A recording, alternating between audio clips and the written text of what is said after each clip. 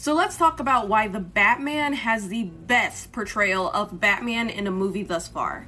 First of all, the movie is a mystery thriller, which really returns to the roots of Batman as a detective, something a lot of Batman movies don't put a lot of focus on. It also shows a certain emotional vulnerability to Bruce Wayne, as well as how he cares for the people in his life. I have firmly believed that as a character, the most interesting thing about Batman is the relationships in his life, and the movie really does focus on how he cares for people and why he seeks to protect them. Because as much as Batman always tries to deny it and claim that he works alone, his support system is something that is very important to him, and that is shown in this film. Also, most importantly, there's a certain socio-economical commentary in the film, and it really does well to distance Batman from the brutal classic caricature that a lot of people have made him into.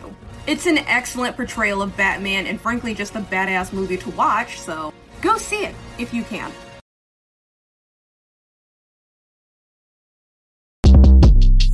Short Cast Club